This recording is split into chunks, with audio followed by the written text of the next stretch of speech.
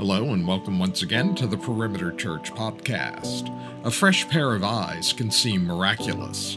You're bogged down in your situation, doing your best to deal with it, and an outsider with a different perspective provides the key insight that changes everything.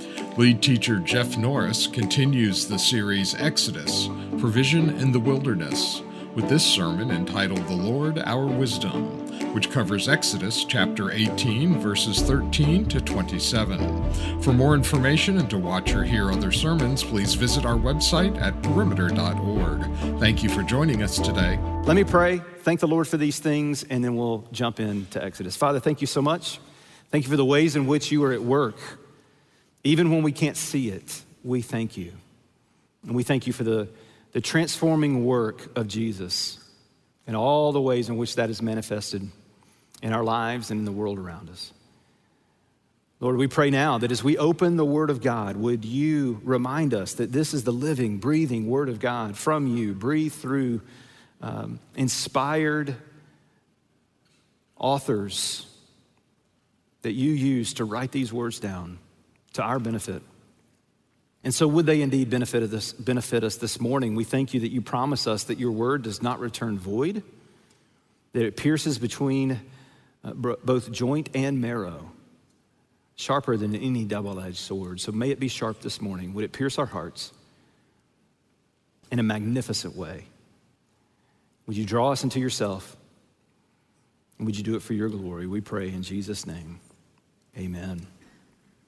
How many of you have seen one of these stickers on something you've bought? Big box. Team Lift. I call this a wisdom sticker. It's a suggestion. Hey, by the way, it's also a don't sue me sticker in case you do try to lift it by yourself. But it's a wisdom sticker for us. It's a wise suggestion. Hey, this is a heavy thing in here, and you're gonna want someone to help you with this. Now, I don't know if it's just a me thing or if it's a male thing or if it's just a human nature thing, regardless of gender, I'm not sure exactly, but I just know my propensity is this. When I see that sticker, I see it as a challenge. Oh, really? Team Lift, you say? Okay, let me see if I can get this. I'm gonna prove them wrong. And typically, almost every time I try to lift it by myself, it ends up in one of two realities. One, it is far too heavy for me and I have to swallow my pride and ask someone to help me. Or it's not too heavy for me, but it is heavy enough to where I injure myself. I strain my back, something happens, and I have this combo of my pride has been justified, and I say, but I did it. And then the logic comes right behind that and says, yeah, but you're an idiot. You did it, but why did you have to prove that to no one? To no one, just yourself. Well done, Jeff, you should be proud. It's a wisdom sticker, right? And it makes me think, each time we've ordered something that's heavy, whatever, and I see that sticker on there, there have been many times where I sense that the Lord is saying, hey, there's a lot of wisdom stickers in your life that you ignore. It's not just this one. There's a lot of them, and the reason that I do that, and I'm gonna just guess that you're with me in this, and that you feel this with me, which is to say that we all have a propensity to ignore the wisdom stickers in our life, the things that God gives us that he says, hey, this is wisdom. And we just go, no, that's all right, I got it. And the reason we do that is a part of the fall. It's a part of the sin nature within us. But what's happened ever since Genesis 3 is we are a people who think we've got it. We are a people who just naturally think we are wise. You know, I'm wise. You don't have to help me. I've got it. I mean, think about the very origin of sin itself. In some respect, that's exactly what Adam and Eve did. They knew the wisdom of God, and the wisdom of God was don't eat from the tree of the knowledge of good and evil. But what did they say? They said, we're gonna take what was actually foolishness from the serpent and consider it wisdom. And so they bought this phony wisdom, and they rejected the wisdom of God. We do that because it's just who we are. It's our nature. We do it sometimes just out of sheer ignorance, not stupidity, but ignorance. We don't even recognize the situation. We don't even realize, hey, this is a situation where I should probably consider what I'm thinking or doing or saying here. And so we just stumble into it. But sometimes it is out of pride. Sometimes that it is out of that force of individuality that is so prominent in American culture. I can do it. Sometimes we do it because we have built up this reality within our culture, both inside and outside the church, that we got to be tough. We've praised people with a stiff upper lip who don't show weakness. And so with that, we got a lot of people trying to lift boxes they were never meant to lift. Not literally, maybe so, but spiritually, emotionally. And so we walk around, all of us at some level, we walk around carrying things that we were never meant to carry alone. With the reality that the longer we carry it, the more we slowly, stubbornly begin to realize, hey, this is gonna crush me. This is too heavy. You know, God has given us wisdom. James says, in the book of James, it says, if any of you lacks wisdom, ask God and he'll grant it. But even more than that, in 1 Corinthians, and we'll look at this verse specifically later, but 1 Corinthians tells us that Jesus is in fact our wisdom from God. He is wisdom. And so if you believed upon Christ, if you've placed your faith in him as the one true sacrifice and atonement for sin, the Lord of all creation, and surrendered to him, that means that the very source of wisdom from God himself dwells within you. That we have the wisdom of Christ in us, dwelling within us, empowering us, teaching us in all ways of wisdom. So in some ways, when we reject wisdom, when God slaps a wisdom sticker on our forehead and we rip it off, we're not just rejecting wisdom from peers or from conventional wisdom out there. In some sense, we're rejecting the very source of wisdom himself, Jesus. And this is what Paul was talking about when he was talking about the world in 1 Corinthians as well. 1 Corinthians 1 and 2, where he says the foolish things of the world, what the world says is foolish is actually wisdom. And what the world says is wise is actually foolishness. And so we see that not just in the New Testament, we see it even all the way back in Exodus. Where we'll pick up this morning is in Exodus chapter 18. Before last week, Bob and Caleb had led us through Exodus 17. And so as we approach Exodus 18, it's just a little bit of a caveat of a story that's going on with Moses and his family that then bleeds over into someone in Moses' family giving him some wisdom that he desperately needed. And then we'll move in next week into chapter 19. Here's the outline of Exodus 18. Here's kind of where we're headed this morning, the three main points. First, we're gonna see family transformation take place. That's language that we use here at the church. You're not gonna see those two words in the text, but we talk about in our vision statement, we say that we long to see individuals, families, Greater Atlanta, and the world come into a life-transforming encounter with the kingdom of God. And so a big part of what we long to see God do here is transform our families. And we're gonna see that. We're gonna see an aspect of that in the text in the first 12 verses. Then we're gonna see a member of Moses' family give him some incredibly helpful, much needed, out of the blue exhortation, wise exhortation. And then lastly, but very briefly at the end, we will see the humble application of that wisdom. The humble application of that wisdom. Here's where we're picking up in chapter 18. As you know, very brief recap, Moses has led the Israelites in the Exodus out of Egypt. And as he's led them out through the miraculous plagues of God. He's led them through the miracle of the parting of the Red Sea, and he's led them into the wilderness. And where we're picking up in chapter 18 is they are now in the wilderness, but they are finally encamped around what's called in the text the mountain of God. Now we know that mountain of God to be Mount Sinai. Sometimes in the Bible it's called Mount Horeb. But that's where they are. And they're camped around the base of this mountain. In a couple of chapters, we're gonna see the reason that it's called the mountain of God is because that's where God is going to meet Moses at the top of Mount Sinai and give him the law, give him the 10 commandments. Moses will be with the Lord for 40 days and 40 nights on the top of that mountain. But for right now, they're camped there. Now, something that's interesting that you realize here in chapter 18 that we haven't been told yet is that Moses' wife, Zipporah, and their two sons are not with him. At some point along the journey, Zipporah and his two sons went to live with his father-in-law, Jethro, back in Midian. And we go, well, when did that happen? And there's debate. We don't know. There's debate. Scholars and theologians, they debate over when exactly did this take place. Many would argue that it took place after this really bizarre, mysterious account that we see and read very briefly. It's only a few verses in Exodus chapter 4.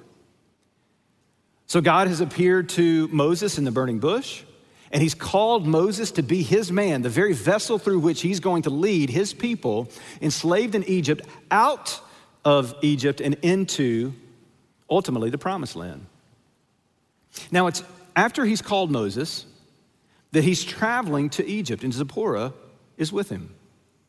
And we get this odd account in Exodus 4 where God suddenly says, I'm going to kill Moses. And it's one of those where you're reading along and all of a sudden you just kind of do that dog turn your head thing like, what? Everything seemed to be fine. He's your man. I mean, you've called him very clearly to be the one you use to deliver your people. And then along the journey from Midian to Egypt, you're going to just kill him? What in the world? And then God says, well, I'm going to kill him because his son is not circumcised. It's interesting that we did baptism this morning, but he had not given the sign of the covenant to his son. So we start realizing, wow, God really cares about this. But then in another bizarre twist, Zipporah is the one who quickly intervenes and very swiftly circumcises their son. And then she turns to Moses, and it doesn't appear to be just a statement. She's yelling at her husband, and she says to him, you are a bridegroom of blood. Sounds like an incredibly healthy marriage at this point. And so many scholars, many theologians would say at this point, Zipporah had just had enough. And she said, I'm taking the boys and I'm going back to live with my father in Midian. You can do this rescue mission without me. Now others, John Calvin probably being the most prominent one, one of the great reformers in the 16th century, in the 15th and 16th century, he said that he actually thinks that Zipporah and the boys continued with Moses through the Exodus back into the wilderness. And once they crossed the Red Sea back into the wilderness, that's when they went to go back to Jethro. Whatever the case, the bottom line is this. Where we pick up in chapter 18 is that Zipporah and the boys have not been with Moses. And Jethro sends word down to Moses, and he says, I'm coming, and I'm bringing Zipporah and your sons with me. And so Moses gets excited that he's going to see his family again. Now, when they show up, Moses and Jethro have a pretty interesting conversation. Watch what happens. Pick up in verse 8. In verse 8 it says this, Then Moses told his father-in-law all that the Lord had done to Pharaoh and to the Egyptians for Israel's sake, all the hardship that had come upon them in the way, and how the Lord had delivered them. And Jethro rejoiced for all the good that the Lord had done to Israel, in that he had delivered them out of the hand of Egyptians. Now, I'll just give you my opinion.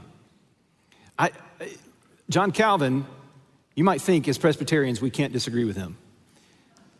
But I don't agree with Calvin's assessment. Here's why. Calvin thought that Zipporah and the boys stayed with them through the journey and once they were back into the wilderness after being delivered from slavery. I just simply, in my small mind, think, I don't know that that's the case because Jethro seems totally surprised at what happened. When Moses gives him the story, this is what all God did, Jethro doesn't seem to know. If Zipporah had gone back, had stayed with them and not gone back until they had seen all the works of God, then Jethro would have been updated by her. I can get lost in the nuances. It's fun for me. But here's the point. Jethro's excited. Moses shares with him, you've got to listen to all that the Lord has done. Look at verse 10. This is what Jethro says. Blessed be the Lord who has delivered you out of the hand of the Egyptians and out of the hand of Pharaoh and has delivered the people from under the hand of the Egyptians. Notice verse 11, key verse. Now I know that the Lord is greater than all gods, because in this affair they dealt arrogantly with the people. And Jethro, Moses' father-in-law, brought a burnt offering and sacrifices to God.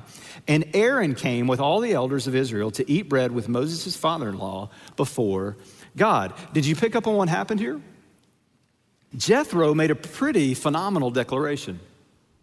Moses tells him all that God has done in delivering and all the miracles and all the ways in which God has delivered the Israelites out of slavery in Egypt. And Jethro rejoices. And he says in verse 11, Now I know that the God of Israel, Yahweh, the God of Abraham, Isaac, and Jacob, now I know that he is the one true God, over and above all other gods. Now, what we don't know is this. Was Jethro, up until this point, a polytheistic worshiper? Did he worship a lot of different gods? Pagan gods, perhaps, maybe. And this was his declaration into monotheism, to say there is only one true God and now I know who he is?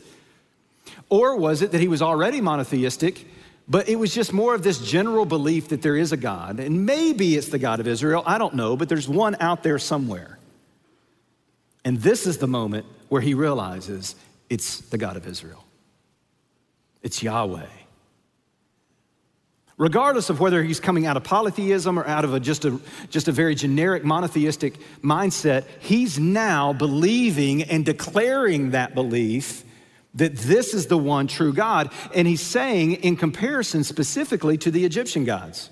Because I don't know if you caught it, but he said, because they, and the they there is the Egyptian gods, they have dealt arrogantly with the people, and they were put to shame. Because the one true God was the victor. But it doesn't just end with Jethro proclaiming and saying, yes, this is the one true God. It's immediately followed up with worship.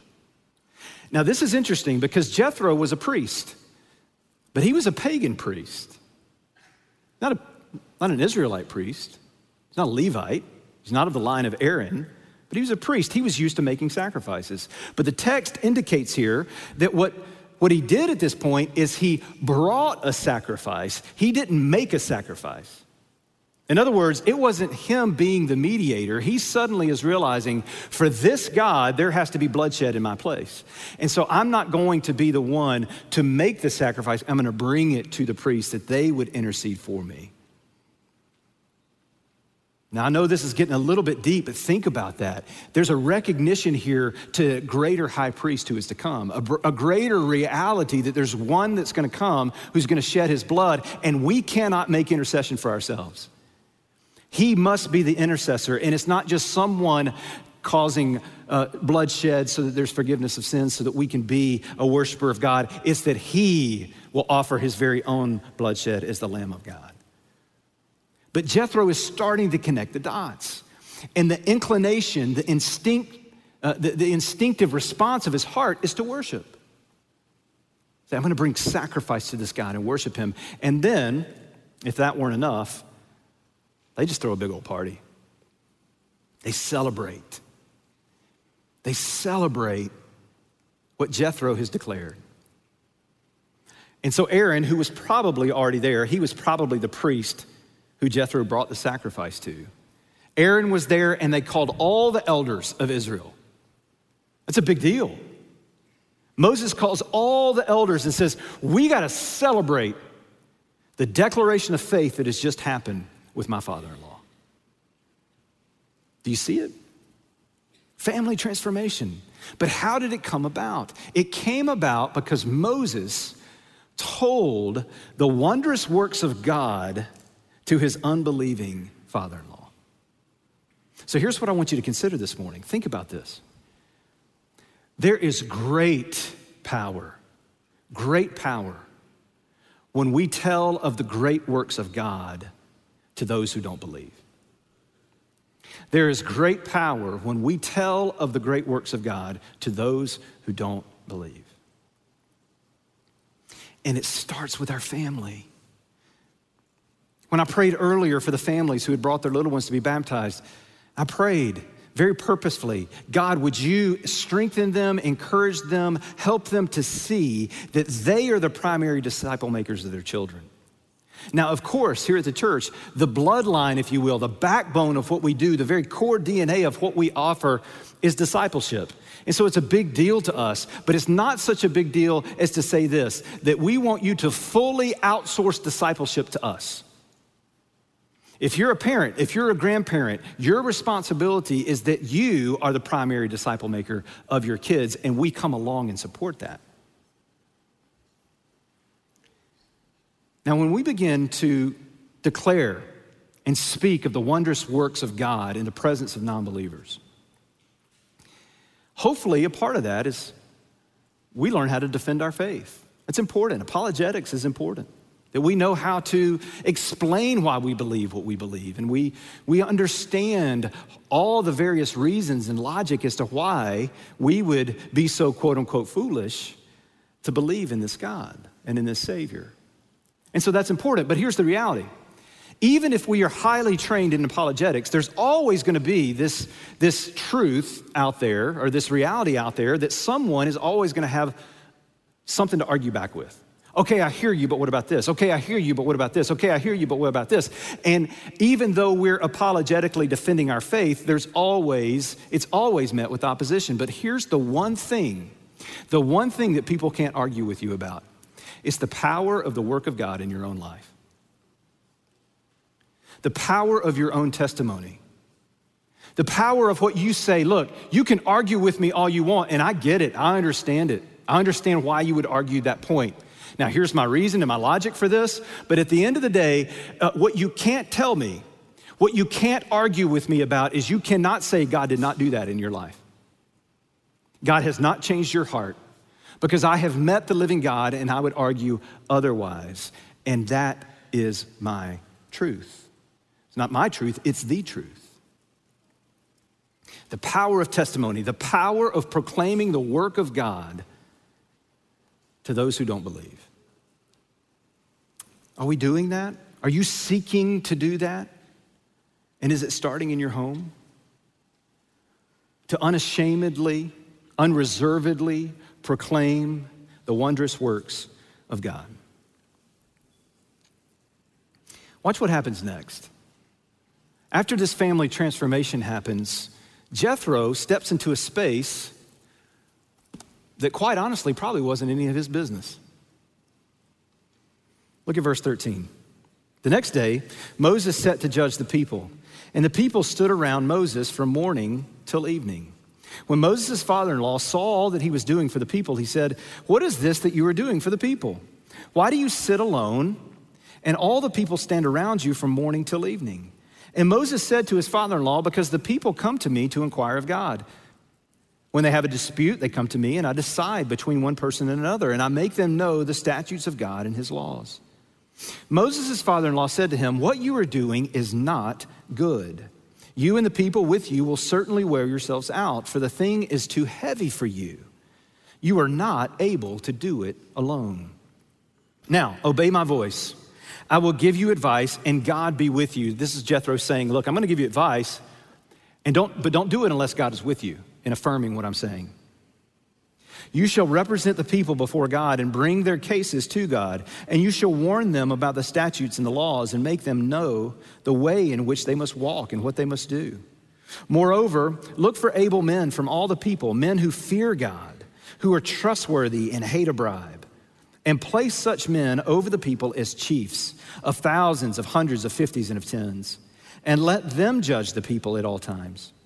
Every great matter they shall bring to you, but any small matter they shall decide themselves. So it will be easier for you, and they will bear the burden with you. If you do this, God will direct you. You will be able to endure, and all this people also will go to their place in peace." So Jethro steps in with some wise exhortation. And I'm gonna guess that this came out of the blue for Moses. He was not expecting this. All of a sudden, Jethro's there, and then he has this pretty incredible transformative experience, and then he starts speaking into Moses' life. Pretty bold of Jethro. Now, what seemed reasonable to Moses was very quickly seen as very unreasonable and not good by Jethro.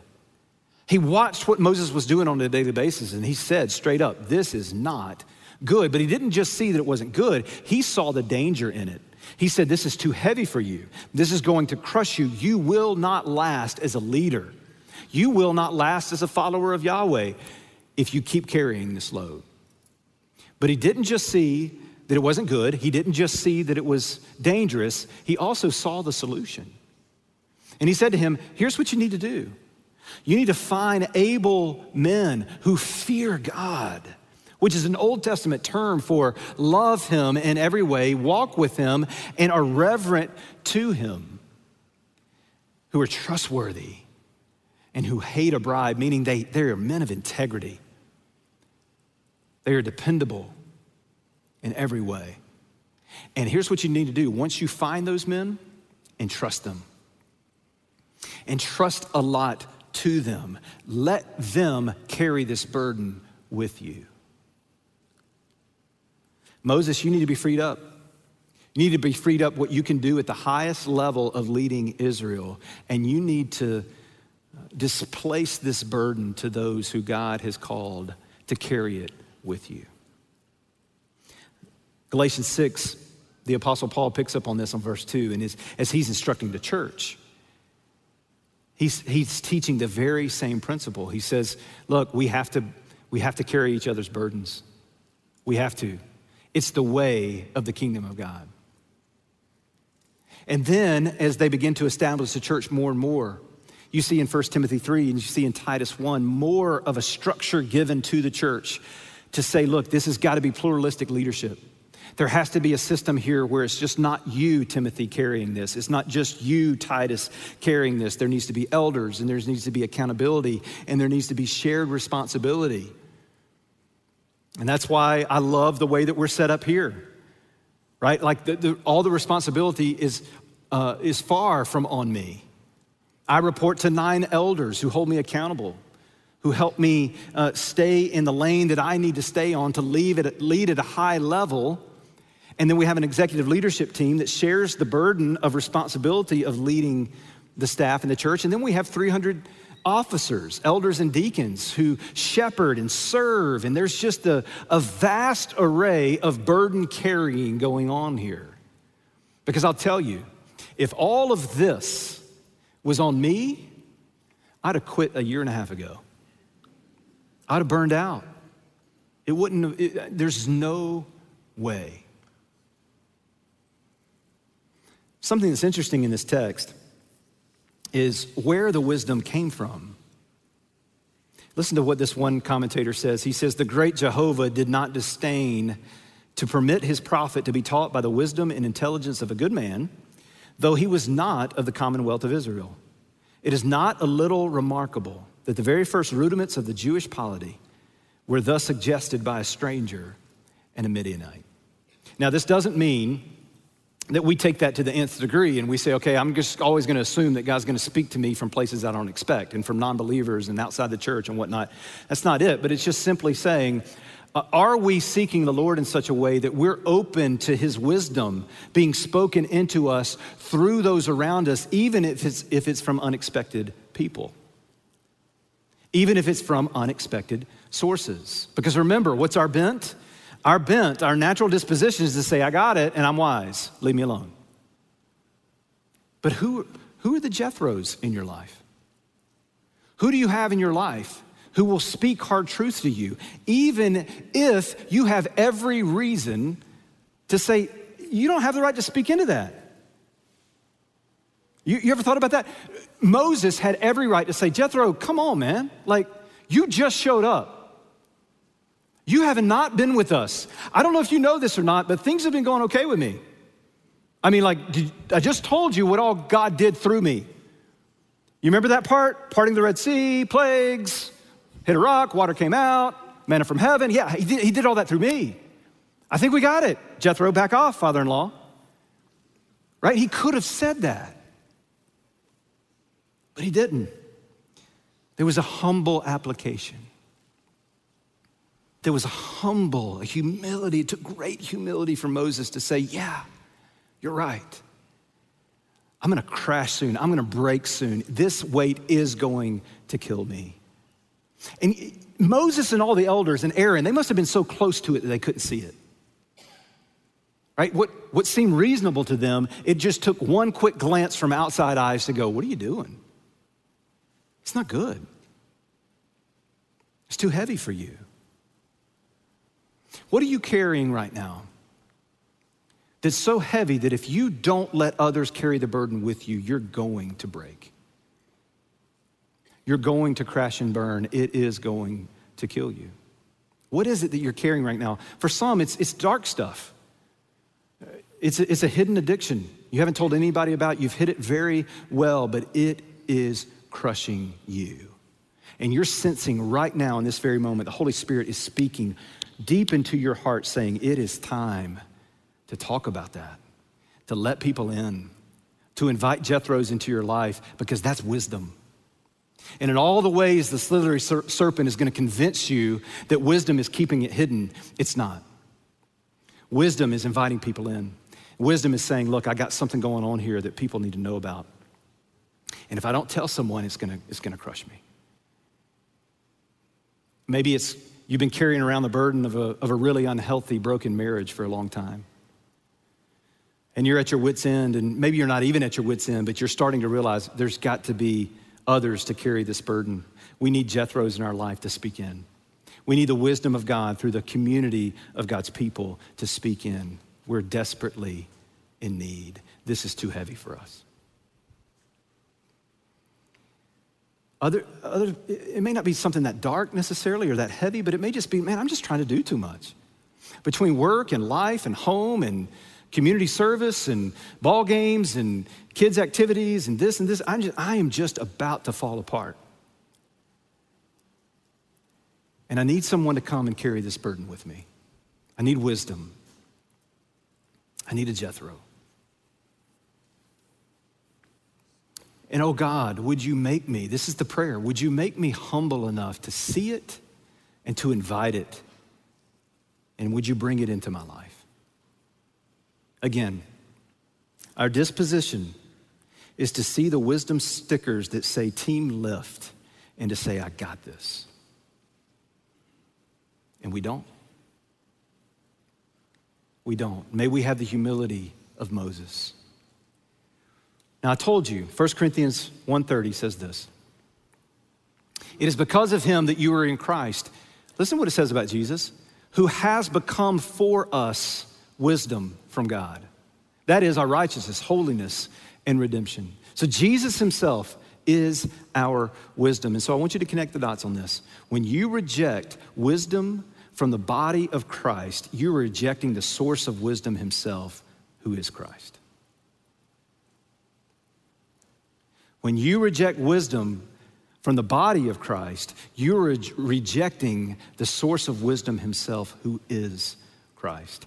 Because he is the one who was the ultimate burden carrier, was he not?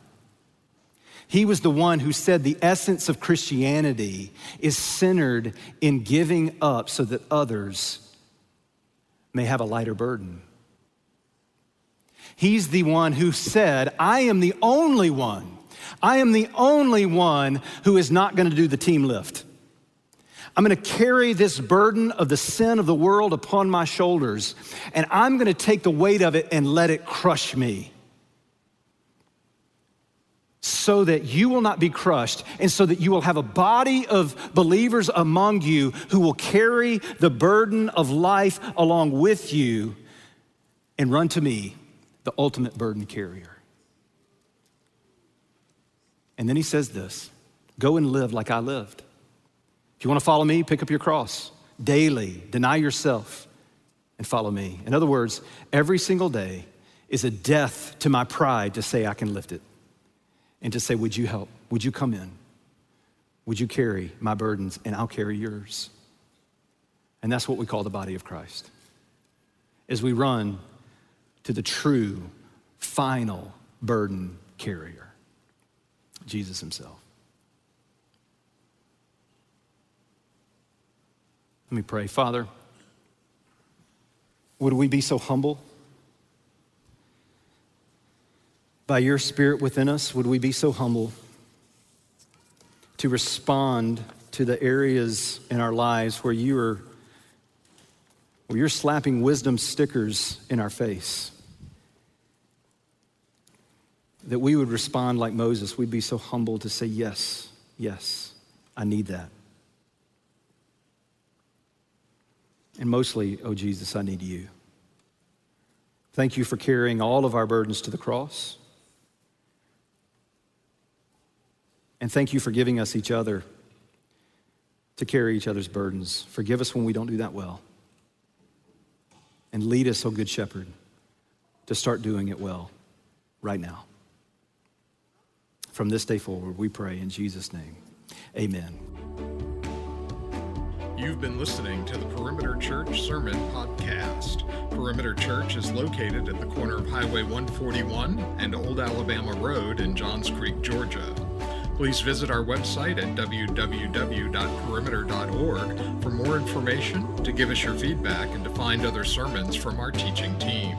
Thanks for making this podcast a part of your day.